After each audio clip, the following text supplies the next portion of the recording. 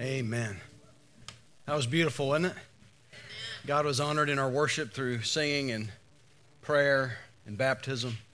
I just want to welcome you. Glad that you're here at part of Crossroads today. We are continuing, like Jesse said, a series on the reasons that Jesus came, and it made me think about it earlier in life. I think this is a common experience. I hope it's a common experience for every single one of us that we've all played hide and seek. Have we all played hide and seek? I think we've all played hide and seek. Well, I'm going to tell you who was bad at hide and seek. Me. I don't think they have this side growing up. And when you're a husky, you're not very good at hide and seek because you don't fit in those little places that other people hide in. And you're not as stealthy as the people lighter on their feet. And you can't outrun people when they find you. I didn't like hide and seek. What was worse is when I was the seeker. You ever not be able to find somebody playing hide and seek? That's no fun. And when you find them, you can't catch them. That was me. All right. Christmas is a season of seeking. I mean, we're looking for the perfect gift. We're looking for the perfect tree. We're looking for the best light show. By the way, it's the Peck Light Show, Brian Peck. You need to go see his show.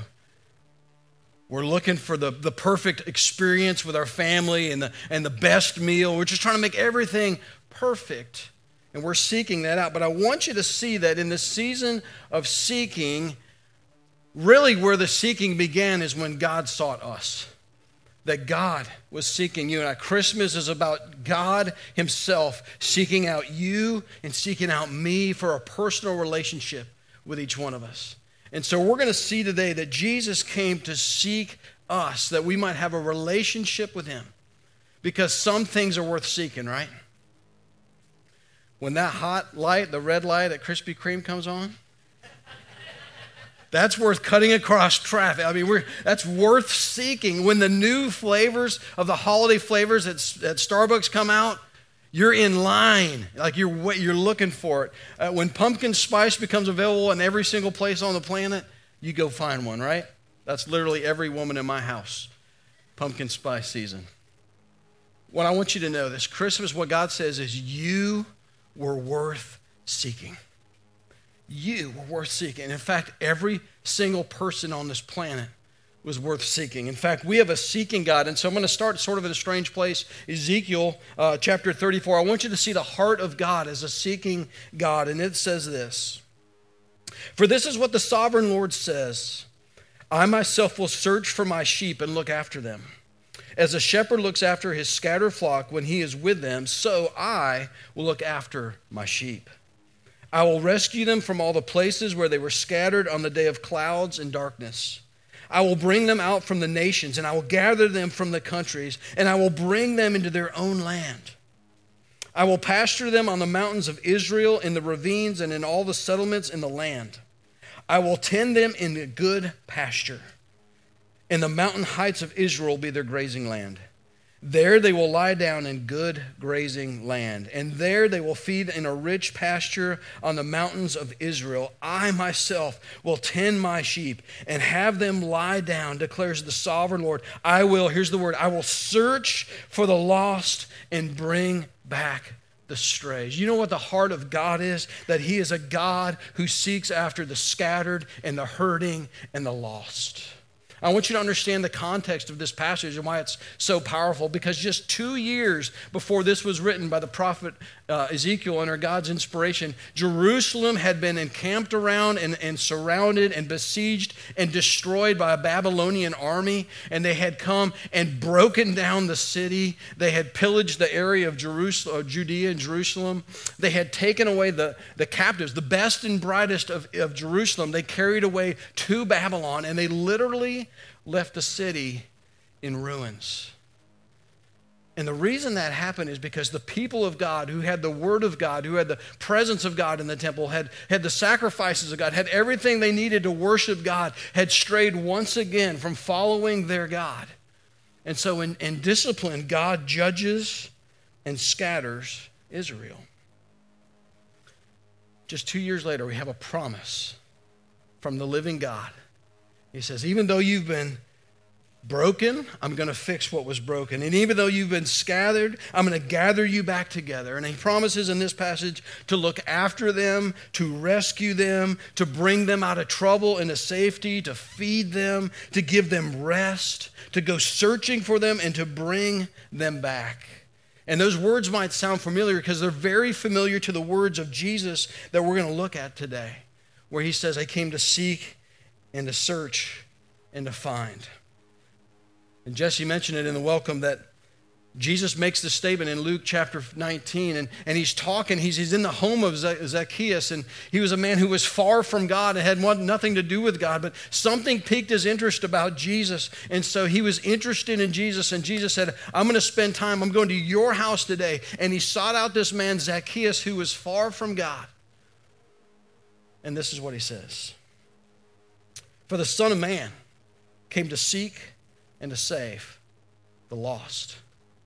Jesus' purpose, his mission, is just like that of the Father. The heart of the Father is a searching and gathering Father, and the heart of Jesus is a searching and gathering Savior, where he longs to demonstrate that he loves us, that as a shepherd he wants to care for us, lift us up when we're down, heal us when we're broken, and restore everything that's been taken. And that's the heart of God, and that's the heart of his Son, Jesus Christ. And so he said he came to sin on that word, because I think we use that word a little bit flippantly these days and say, oh man, you saved me. Or you're a lifesaver. And it's like somebody ran an errand for you, which is nice. Or, somebody takes a shift for you at work. Oh, you're a lifesaver. This is a little stronger message. When he says he came to save, it's a spiritual saving that Jesus is talking about. The Greek word is the same word in Romans 10:9, where he says that if you confess with your mouth Jesus is Lord and believe in your heart God raised him from the dead, you will be saved. You'll be saved from the penalty of sin. You'll be saved from the consequences of your actions. You'll be saved from eternal torment and damnation. You'll be saved from the most important things in life. You can be saved. And so when Jesus said he came to seek and to save the lost, he said, I came to rescue those who would certainly be destroyed. And that word lost is in the Greek is derived from a root word to destroy. He's saying, I've come to rescue those who are on their way to destruction. See, Jesus knew his purpose. He knew he didn't come to just clear up some theological confusion about humanity and set us on the right path to good living so we can just live good, moral, clean lives in this life. No, Jesus knew his purpose was far beyond that. He came to rescue the most directionless, helpless people, those of us destined to destruction. Jesus knew why he came. His purpose wasn't to revamp a Jewish religion. Jesus' purpose wasn't to start a new religion, really. Jesus' purpose wasn't to show that he had an inside track on the truth against the other religious leaders of his day. Jesus didn't come to set up a political ideology in this world then, and I would say he's not here to just prove your political points today. Jesus' purpose is way bigger than that. Jesus' purpose was to bring life to lost people who are in danger of being destroyed. That's why he came. And Jesus dedicated 3 years on this earth. You realize he could have just come and went to the cross and died and spent very little time here, but he spent over 3 years seeking out those who needed to be rescued, those who know they were lost, the sheep that needed to be found, and person after person to him as the means to being rescued from what's to come. To usher people into a relationship with their Heavenly Father. That is why he came. And that purpose got him in trouble over and over again. There's an example of that in Luke chapter 15, just a few chapters before what we just read. And I want to read this to you. It says, now the tax collectors and sinners were all gathered around to hear Jesus. I love that. All the tax collectors and sinners were gathered around to hear Jesus. They were not the elites in their society. They were the dregs, the bottom feeders of the Jewish society were gathered around Jesus. But the Pharisees and the teachers of the law muttered, this man welcomes sinners and eats with them. I have a couple thoughts on that. One is clearly the religious leaders of the day were jealous of Jesus' popularity. He hated the fact that they hated that they were flocking to Jesus and wanted to hear the teachings of Jesus, and he was the man of the hour, and they weren't. Clearly they were jealous. But I got to thinking, why were they so dead set against Jesus eating specifically with sinners? Like they call it, he even eats with them. Like, where did they get that idea? And I searched I tried to find in the Old Testament law something that would say this is why Jesus shouldn't have done that. And the closest thing I could find was actually from the book of Joshua. And he says this to the people of Israel at the time. He says, do not associate with these nations that remain among you. Do not invoke the names of their gods or swear by them. So the Jews were instructed not to worship false gods. They were instructed not to make idols and worship them. They were instructed not to marry people that do those things. You know, the old adage is kind of like the old adage, don't drink, smoke, or chew, or go with girls that do. You remember that? It's kind of like that. He's like don't go there. Don't do that. Don't marry those people either. But can I tell you, there is nothing in the Word of God that says distance yourself from lost people. Distance yourself from people that are hurting. Distance yourself from people that don't know God. There's nothing in the Word that says, that instructs us that we need to keep our distance from people that need God the most. There is an instruction to distance ourselves from somebody, and this is a passage you may not know. I'm going to just read it. 1 Corinthians chapter 5, starting in verse 11. I should have brought my glasses up here. It says, but now I am writing to you that you must not associate with anyone who claims to be a brother or sister, who claims to be a Christ follower, but is sexually immoral or greedy, an idolater or slanderer, a drunkard or swindler. Do not even eat. Here's that word idea, don't even eat with. Don't even eat with such people. What business is it of mine to judge those outside the church? Are we not to judge those inside? God will judge those outside. Expel the wicked person from among you. You know what God's word says? It says don't distance ourselves from the lost. They're the ones that need Jesus. The people we got to be wary of are the people that claim to be a follower of Jesus Christ, but who insist on an immoral lifestyle. Not that they're struggling with it. Listen, you say, well, isn't our motto no perfect people allowed here? It's absolutely no perfect people allowed. Meaning if you're struggling with sin and you're trying to overcome and you want to be more like Christ and God's working in your life, even if you stumble and fall, and you're struggling to make any progress, but you desire to do the will of God in life, you are welcomed here. We want you here. But what God's saying here is we can't have somebody here that says, listen, my sin is no longer sin. And God's word doesn't define what is right or wrong. I'm going to do what's right. I don't have to listen to what God says. I'm going to say what is moral and immoral, what is just and unjust. And you have to accept me as a brother or sister in Christ, even though my lifestyle is lived in open, unrepentant sin. He says, don't eat with those people. It's yourself. But he never says, distance yourself from the dregs. He never says distance yourself from the addict.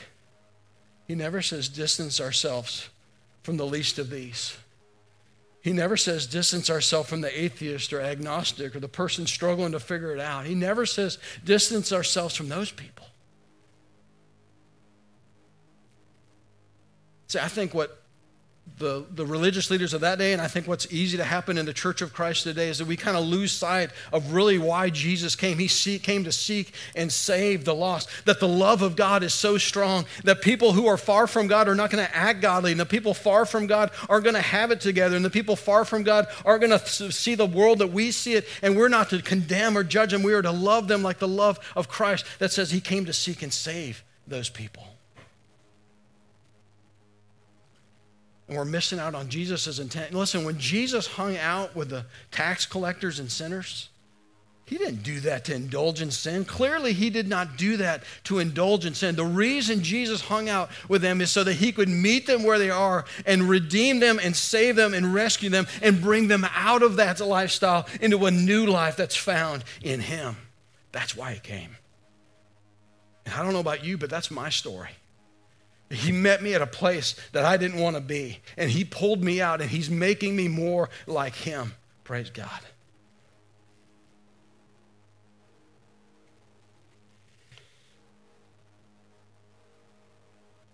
Okay, so let's read a little story.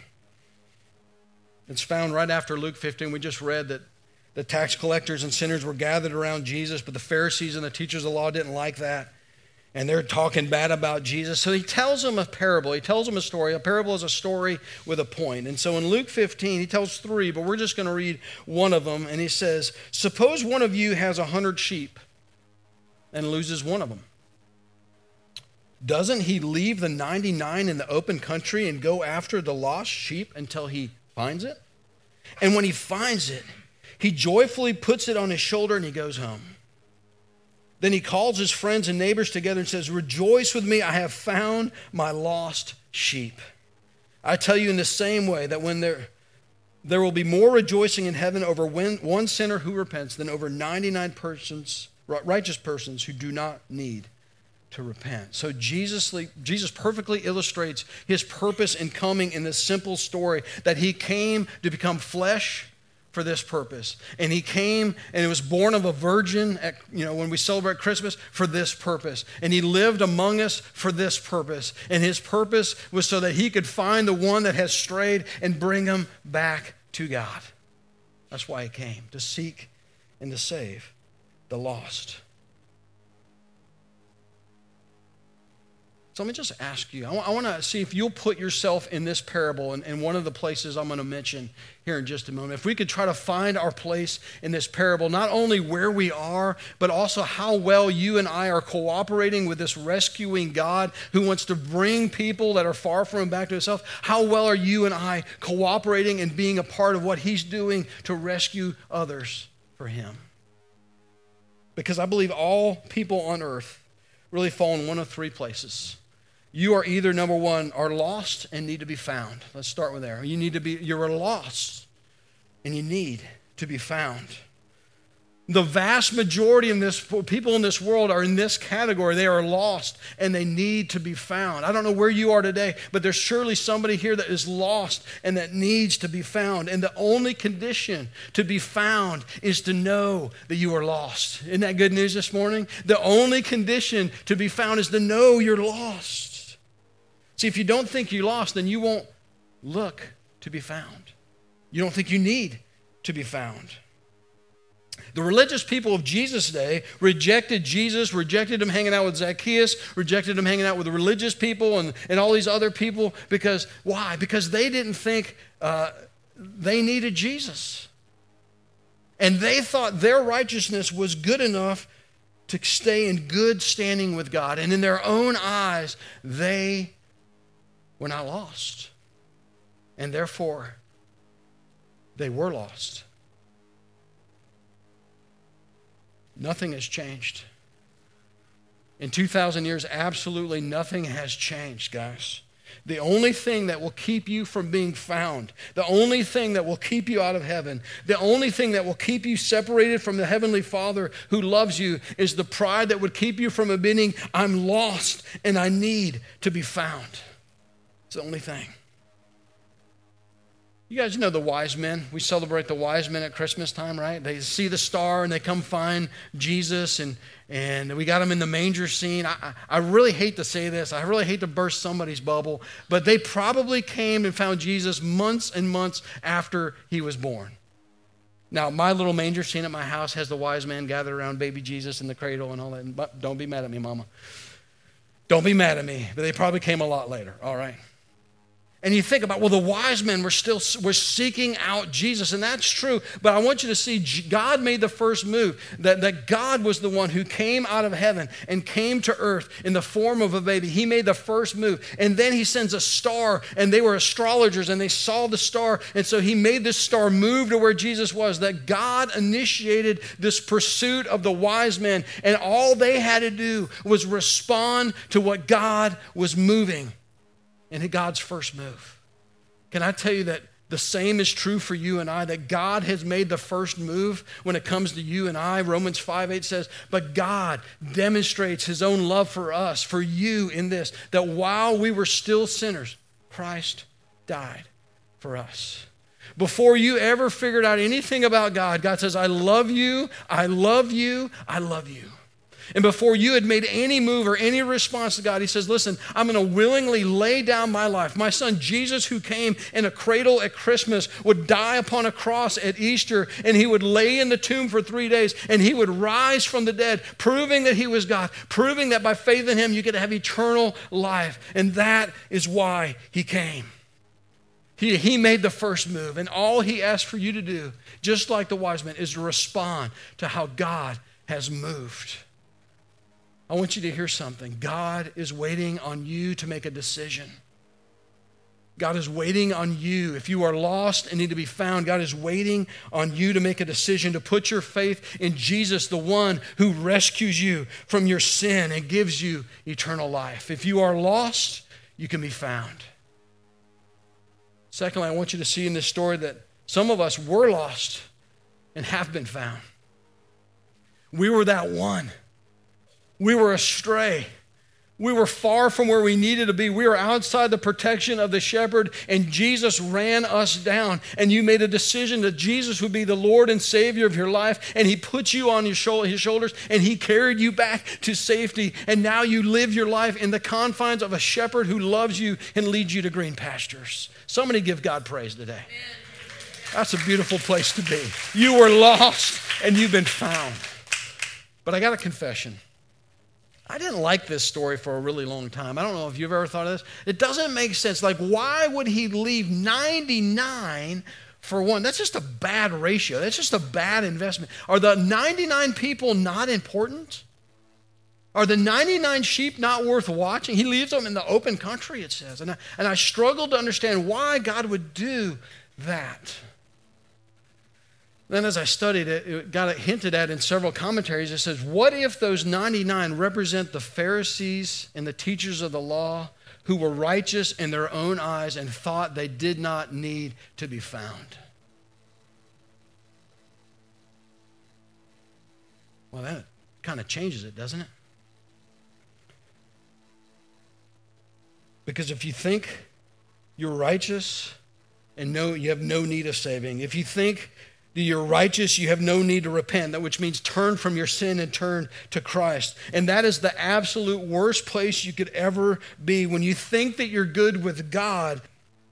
See, I believe Jesus told this story because verse 1 said he was trying to teach the Pharisees and the leaders of the law a lesson. He's saying, listen, I'm trying to wake you up that you 99 who think you are righteous and think you don't need saving, I'm going after these ones that know they need saving, but you need to wake up. That you need saving too. Guys, it's a wake-up call to us today that if our faith isn't based on only the sacrifice of Jesus Christ, that he laid down his life for the forgiveness of our sins in an empty tomb, meaning he rose from the dead, and our faith is based on a Savior who did that for me, then we need to be found. And the only thing that will keep you from admitting you're lost is pride. To say, I need saving. Don't let that stop you. Listen, if you're banking on anything else, if you think I've grown up in a Christian home, therefore I'm a Christian, listen, that is not going to save you. You're lost and you need to be found. If you think I'm a good moral person, you're still lost and you need to be found. You say, I go to church all the time. You're still lost and need to be found. Listen, there is only one thing, and it is the sacrifice of Jesus, the Savior coming to rescue you and pick you up and take you home. That's it. And listen, if you were lost and you've been found, you know what it says? It says rejoice. Go back and read this passage in Luke 15 today. God is rejoicing over you, and the angels have thrown a party over you. And every day, you know what, we can be struggling in so many areas of our life, and we can be emotionally spent, and we can be spiritually dry, and we can be relationally empty, and we can have all these things we wish were different, but we can still rejoice because the God of the universe says, I love you, and I've saved you, and I'm with you, and forever you're mine. So rejoice. Rejoice. The good shepherd's got you. Right here. Right here. So if you're lost, you've been lost, but you've been found, and God has sought you, here's what I want to just challenge you to do. Seek him. The season of seeking all these other things, don't let seeking Christ diminish. Make this a season of your life, these next few weeks, a season of seeking the Lord more than you've been seeking him. Take extra time to seek him. Don't get all the presents wrapped, but seek him. And if you're in a small group, you're getting a Christmas Advent devotional every week. Read those, study those, pray over those. Get on YouVersion and download some Bible studies and devotionals to read personally in your daily quiet time with your Lord. And I want to say this, don't wait for January 1st to say, now I'm going to seek him. Because here's what happens. A resolution, the first time you fail in a resolution, guess what happens? You quit. I failed. It's over. But when you start a habit, it's different. If you say, listen, I'm going to start a habit of seeking the Lord, you can start that today. And if you mess up tomorrow, you're still trying to build a habit on Tuesday. And you can keep going and build a habit. So when January 1st comes around, 2023 is going to be way different because you have made seeking the God who has sought you the priority of your life. And you long to be with him. And you're reminded that the Good Shepherd is with you. And it's going to be a different year. I have no idea what the circumstances will be in your life next year, but if you seek him like he sought you, it's going to be different. It's going to be better. It's going to be what you need. The Good Shepherd's got you. So we are either lost and need to be found. We have either been, or we've been found. We were lost and have been found, or we are found and we are finding others. Found in finding others. Again, listen, if you're lost, he says rejoice. I mean, if you've been found, rejoice. But listen, he says, if you and I rejoice when other people are found, that's a good indicator that we've been found. Do you get excited when people get found? How about when little Stephen got baptized today? That gets me excited. And you know that the Pharisees and these guys didn't have their heart in the right place because when Jesus was finding these lost people, these broken people, these hurting people, they weren't rejoicing, they were criticizing. I think it's a really good indicator that you and I, our heart may not be in the right place if we don't get excited about seeing people that are lost found. I get fired up about it. I'm going to be honest, I'm a little bit of an addict. I'm not a thrill seeker. That's not my personality. I don't get really, I have never experienced a high like that. That is the pinnacle for me. Seeing lost people that were in darkness step into light, who were separated from their Heavenly Father, find a relationship with Him, those who were carrying a weight of guilt and condemnation because of their sin, come out free and lighter and forgiven. There is nothing like that. Amen. So we started over a year ago, the staff and elders and other leaders in our church were praying for 30 people to be baptized in 2022. You say, why 30? Well, 29 was our best year ever, and that was a while back. And I just said, Lord, I just want to believe you to do more than you've ever done here, that you will find more lost people than you've ever found. And so we started over a year ago praying for that. And I can tell you, little Stephen was 26. That's pretty cool, right? We got 3 more scheduled in the next 2 services. Do the math. There's just one more. Listen, there's just one more that needs to be found.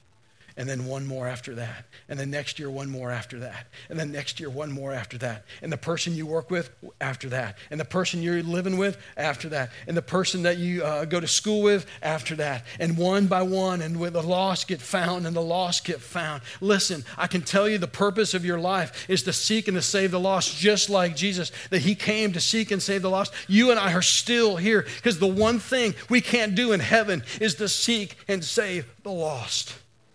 So he's calling you and I to join him. We started Go Big this year. We're challenging you to pray for lost people, to hang out with them like Jesus did, and to share the good news with them. We've given you invite cards for Christmas Eve. If somebody's going to come to church and they don't usually come to church, Christmas Eve is a beautiful time to say, hey, why don't you come and enjoy a beautiful service with your family? And we're just going to challenge you to invite people here on Christmas Eve to be a part of a service that they'll hear about the life-giving message of Jesus Christ. You tell them about your faith too. My last challenge before we pray is that a couple months ago, we did that series, Go Big, to just challenge you guys, all of us, to live a lifestyle of seeking and saving the lost. And one of those Sundays, Jeff was preaching, and he asked you to come put Post-it notes of names of people that were lost, that needed to be found. Remember that? And we stuck them on the wall, and then they fell off the wall. And then we stuck them on the wall, and they fell off the wall. Well, we didn't give them a chance to fall. They're on top of the altar today.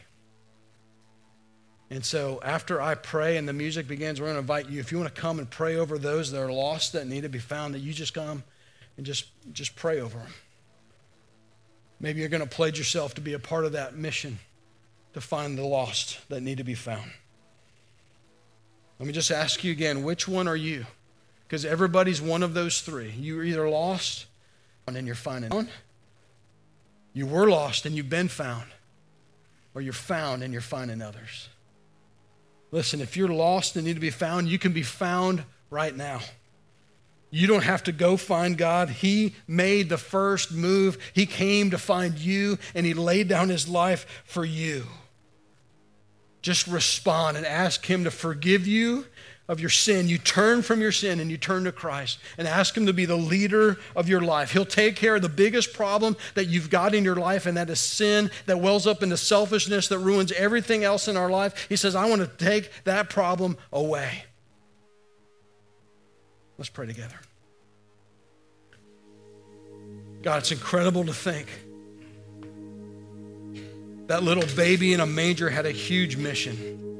That little baby in a manger didn't just come so we could have Christmas presents at Christmas. That little baby in a manger came as a rescue mission to seek out the people in this room that are watching online, the people in our world that are scattered from the flock.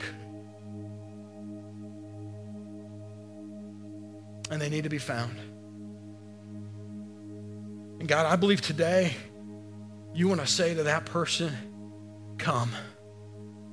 Come to me, all you who are weary and heavy burdened. Come to me, you who have tried and tried to please God and have fallen short. Come to me, you who are wrapped in religion. Come to me, you who have never really given Jesus a second thought. Come to me, any and all who will call on the name of the Lord Jesus Christ to be saved. Today, come. And he's saying, respond right now. So as an act of obedience, as the Lord is saying, come, would you pray this prayer to God? And from your heart, the words aren't magical, but the intent behind your heart is what matters. Say, Jesus, today I come because I realize I'm lost and I need to be found. And I believe when you said you laid down your life, you laid down your life for me. You paid for my sin. You rose to give me new life. And the best I know how, I'm not going to put my faith in myself or religion or philosophy or being good. Faith is only found in you, Jesus.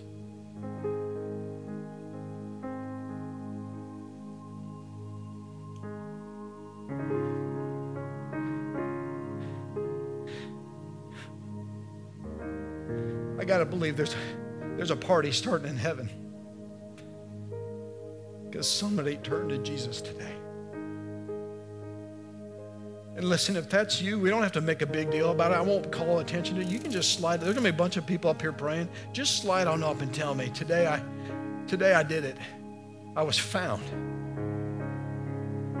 Because we got to celebrate that.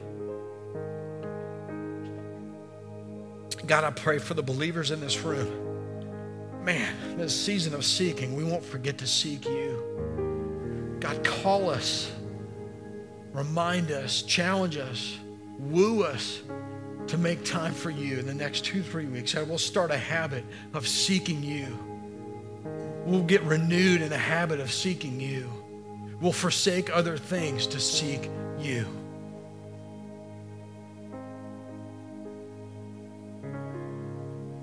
And God, I pray for those who say, man, I want to help find others. Lord, help us to take those good intentions and make them prayers and make them decisions about how we spend our time and make them into decisions about how we talk about you and invite people to come hear about you. Take them from intentions to actions, I pray. Lord, now as we make this altar a place of worship, a place of prayer, God, we're going to ask that a bunch of these people that are represented by the names on these postcards, that they'll come to saving, God, that they'll come home to you. That we get any credit, but that you would get the glory. God, that they'll come home to you. We pray that in Jesus' name. You come as we sing. Amen.